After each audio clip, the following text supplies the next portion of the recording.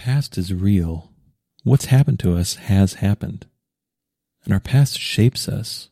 In a lot of ways, our past, especially when we experience pain, can be highly formative, can really shape us, can really change us. Can not only change and shape and mold the person we are, but can really change the way we approach our life, change our perspective, change what we do, change what we don't do. But our past leaves an indelible mark on us. Because our life, living our life, is what makes us who we are. We are our being, and a big part of our being has been formed, has been shaped by the past.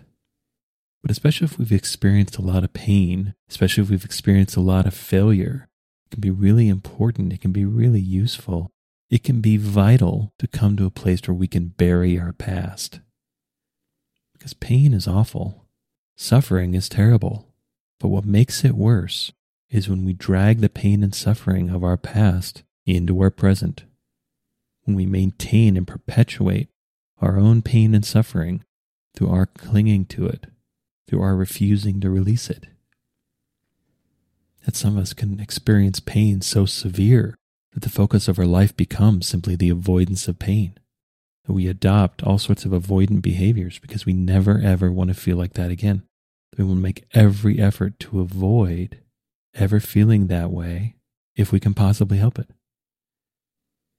Going through these kinds of experiences or going through this kind of trauma can really shape us in ways where our entire focus, our awareness, can mold around it.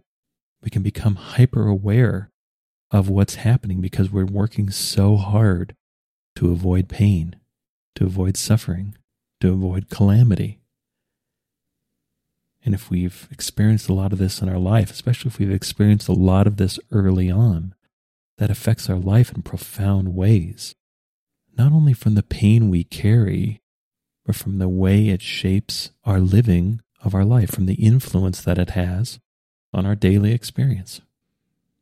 And one of the ways we can free ourselves or liberate ourselves from this pain is by acknowledging it, by acknowledging what happened to us, what things have been like. And we can do this in however gentle manner we need to. We don't need to confront ourselves all at once. We don't need to run ourselves through a pain acknowledgement boot camp where we just beat ourselves over the head and flog ourselves with our own pain. Because what's important is that we acknowledge it in whatever way we need to, because what's doing us a disservice is our refusal to acknowledge it, is our attempting to hide it, our attempt to deny it, our attempt to just avert our gaze and never really look at it, to avoid it at all costs. But while it's being avoided, that avoidance is also creating avoidant behaviors in our own life. It can't help but do this. If we're avoiding feeling certain feelings, we're also going to avoid doing things that have the possibility of creating those feelings as well. It's the same process. If we don't want to feel something on the inside, we're not going to volunteer for activities that could create that feeling on the outside. But when we live an avoidant life, when we live a life full of avoidant behaviors, we limit our life in a very, very profound way. We limit our options, sometimes down to just a scarce few. We limit our potential. We limit possibility because we're so devoted to avoiding pain. And this can be really hard to see. This can be really hard to acknowledge. This can be really hard work to feel our own pain. We avoid it for a reason. We ignore it for a reason. Some of us adopt all sorts of compensatory or coping or avoidance strategies that end up dominating our life. Like if we've been rejected a tremendous amount in the past, that tends to make us either highly reticent or highly defensive or both. And we see this play out in not only how we choose to live our life, but in our interactions with others. But these blocks, these defenses, block our full experience of our own life. Block us from doing what we really want to do. Block our relationships from being as good as we want them to be because we've erected a barrier that stands in the way. Like as an example, growing up, I experienced a tremendous amount of pain, mostly in the form of rejection, embarrassment, and humiliation.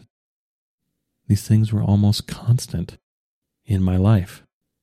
I grew up a chubby kid with a pretty bad stutter, which is kind of funny that I spend so much time talking because even well into my adulthood, my stutter was pretty severe.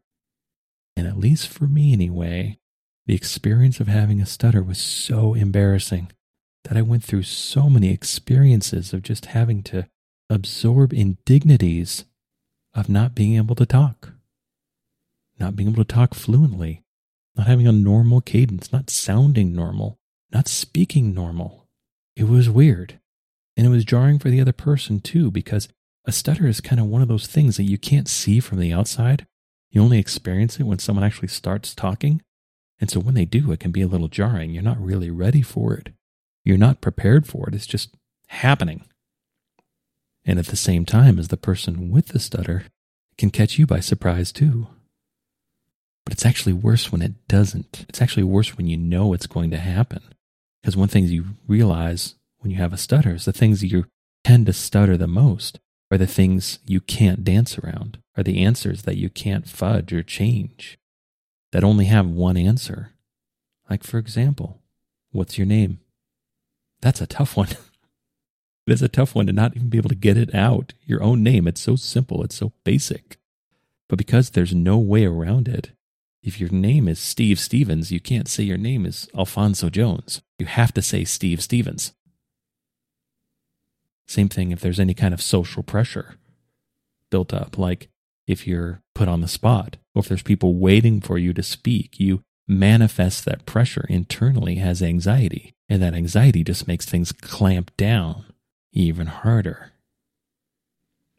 And that the reality of living with a stutter, at least for me anyway, are such frequent experiences of embarrassment, shame, so many indignities of where I could see the judgment on people's faces.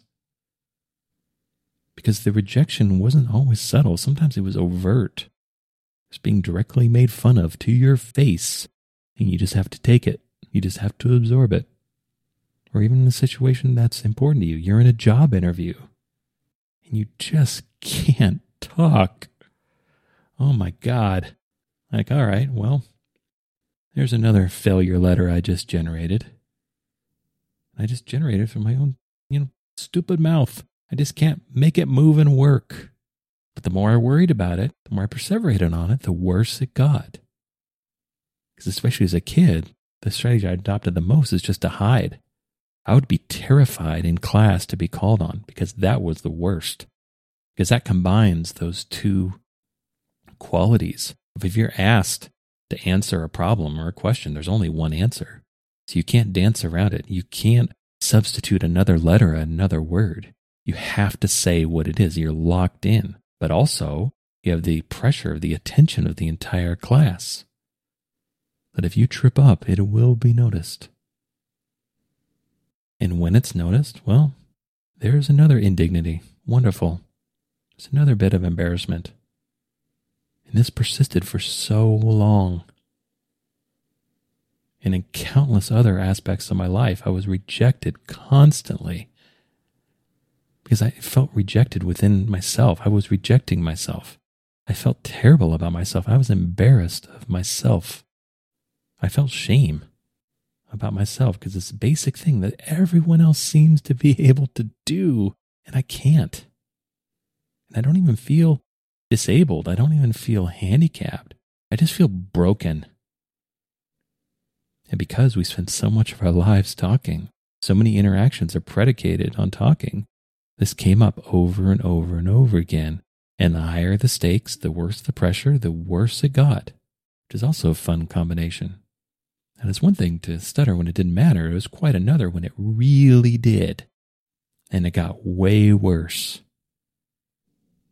And my point in telling the story is through experiencing that pain, through experiencing that rejection, through experiencing those profound failures over and over and over and over again, it really shaped me. It really shaped me in a couple of very profound ways. Of one, building in avoidant behaviors where I just wouldn't speak. I wouldn't speak up. I was the quiet one. I was the one that was just quietly competent, but never really making a fuss. No one really knew I was there. My ideal was just to walk through life as kind of an invisible ghost, where I'd do what I need to do, but no one really ever knew I was there. I wanted to somehow find a way to just adopt the perfect camouflage, to never be seen, never be called on, because the embarrassment, the shame, the indignity was so unbearable. And these patterns of rejection played out over and over and over again for a very long time, well into adulthood, of where I seemed like I got rejected from everything, where it seemed like everything I did just was set up for failure, where I lived my life feeling like there's this oppressive thumb in the sky that whenever it wanted, some entertainment or excitement would just come down on my head and squish me. I could never really get ahead. I could never really get anywhere. And it's only through a lot of years later, it's only through a lot of hindsight that I realized that my core issue was that I was choosing to hide. I was choosing to hide because I was so full to the brim of pain. I had so much pain from all of that rejection. I oozed it. It came out of my every pore. It dominated my every thought. It changed the way I did everything, because everything was in a response. Everything was a reaction to this pain. And my life redounded to the avoidance of further pain that I'd had all I could take. I couldn't take any more. I couldn't take any more failure. I couldn't take any more rejection. So what did I do? I played it safe. I biased my choices around the avoidance of rejection. I chose to surround myself who weren't even close to as capable as I was, so I could hide my abilities. So I'd never really have to try. I'd never really have to shine. I'd never really have to be my full self, because I was safe. I was surrounded by people who would never really challenge me, never really push me, never really notice if I was doing my best, if I was being my best, if I was really trying. I could hide. I could be a ghost and just float through life, desperate to be invisible, avoiding at all costs being seen. But there came a point where I realized that this ocean of pain that I had inside of me was not serving me in any way. Quite the opposite. It was quite a disservice. It was quite an anchor on my life. It was quite an impediment. That my reaction to the pain that things like my stutter had created had eclipsed the pain of stuttering. That the effect that the past had on me was greater than any potential effect the present would have. That I was living out the past over and over and over again because I was holding on to it. I was avoiding all of the pain within me, which just allowed it to accumulate. It allowed it to pool. It allowed it to go stagnant because it was never released. I kept reliving my past because I never buried it. I never allowed it to be the past. I never allowed it to fade into memory. I never allowed it to just be. I continued and perpetuated the past into every present moment. And I wasn't really able to get any kind of relief, any kind of separation from the pain until I started to actually feel it, until I started to bring it up into the light. Because as long as I kept it in darkness, as long as I kept it hidden, it not only couldn't move through me, couldn't be released, but kept having an effect. It was still part of my being. It was still active. And so it was still exacting its influence. I was still living my pain of the past in the present. And so at some point, I think I arrived at this largely by accident, or perhaps I arrived at this by necessity, but I found a way to start letting it go. And I started to let it go simply by starting to acknowledge it, not avoiding thinking about it, not avoiding remembering it. Because some of the pain I've experienced is so severe that I have huge gaps in my childhood that I don't remember at all. And there's probably more there that I'm not aware of, and I might even be a little grateful that I'm not aware of. Because as much of an advocate I am for feeling pain, it's like, okay, I don't need everything to be on maximum hard level. But that's part of it too. I don't intentionally dredge up the past that isn't active. I deal with what's currently affecting me, what's currently happening, what's currently having an influence. And I do that by acknowledging it, by bringing it up, allowing myself to feel it, not being scared of my feelings. Because even though it may feel like this pain is so great and it's going to destroy me, it can't. My feelings can't really hurt me.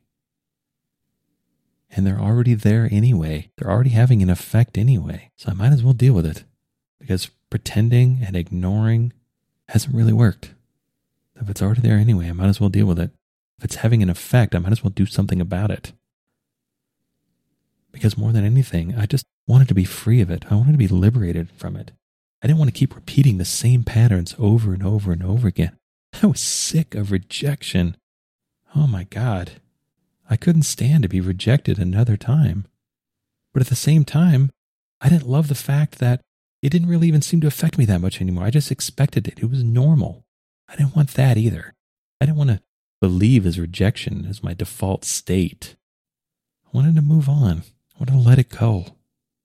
That as painful and real as my past was, I don't need to keep reliving it. I don't need to honor it through my own repetition. I can bring it up, I can acknowledge it, and then I can bury it. I can let it go. Yes, those things happened, and yes, that was awful, but it doesn't need to keep happening.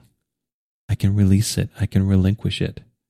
And when I release it and relinquish it, I can spot all the avoidant behaviors in my life, all the ways that I've tried to hide, all the ways that I've gone for less than I really want, all the ways that I've been less than I really am, and let that go too. That it's a two-way street. I can let go of the pain, and I can also let go of the avoidant behaviors the pain has created. I can let the pain go by releasing the avoidant and compensatory behaviors that I've adopted. And this has been really complicated. I've had a really unhealthy relationship with substances. I've had a really unhealthy relationship with work. I've had a really unhealthy relationship with all sorts of things. And thankfully, nothing ever really got that bad. I don't have a story where my life was absolutely destroyed and brought down to nothing through my own addictions, to my own compensatory behaviors. But it doesn't mean that these behaviors were a good thing either. It doesn't mean these behaviors should have been allowed to persist. Because once I'm able to move this pain around and release it, I don't actually need these compensatory behaviors anyway. But because a lot of them are habits, I had to learn different ways of being. And sometimes to release the compensatory behavior, I had to intentionally do something else first. I had to intentionally choose not to use a substance. I had to intentionally choose not to overeat.